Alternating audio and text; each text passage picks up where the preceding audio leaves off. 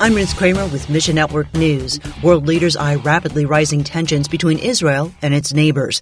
In Syria, Israeli airstrikes put 2 major airports out of service a day before Iran's foreign minister was scheduled to visit. In Lebanon, Nuna with Triumph for Mercy Lebanon says, Hezbollah decided that it is a good time to launch rockets inside Israel. And now you have the Israeli army at the northern border, and they're shelling the southern part of Lebanon. All the schools closed.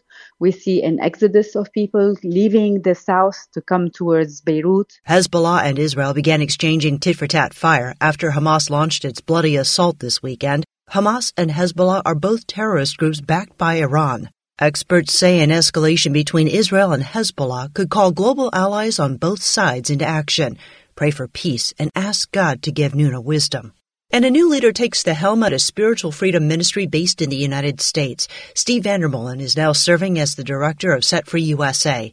As he transitioned into retirement, Steve began volunteering. It didn't take long for the leaders at Set Free to recognize their new volunteers' potential, and they asked him to join full-time. After prayer and time alone with God, I felt called to the ministry here, and I'm excited to be a part of the team today. Based in West Michigan, Set Free started in 1995. Nearly 30 years later, it's encountering some growing pains. The demand for our services continues to increase, and so a big focus for me is to add more volunteers so that we can respond to the significant demand. Thanks for listening to Mission Network News, a service of One Way Ministries.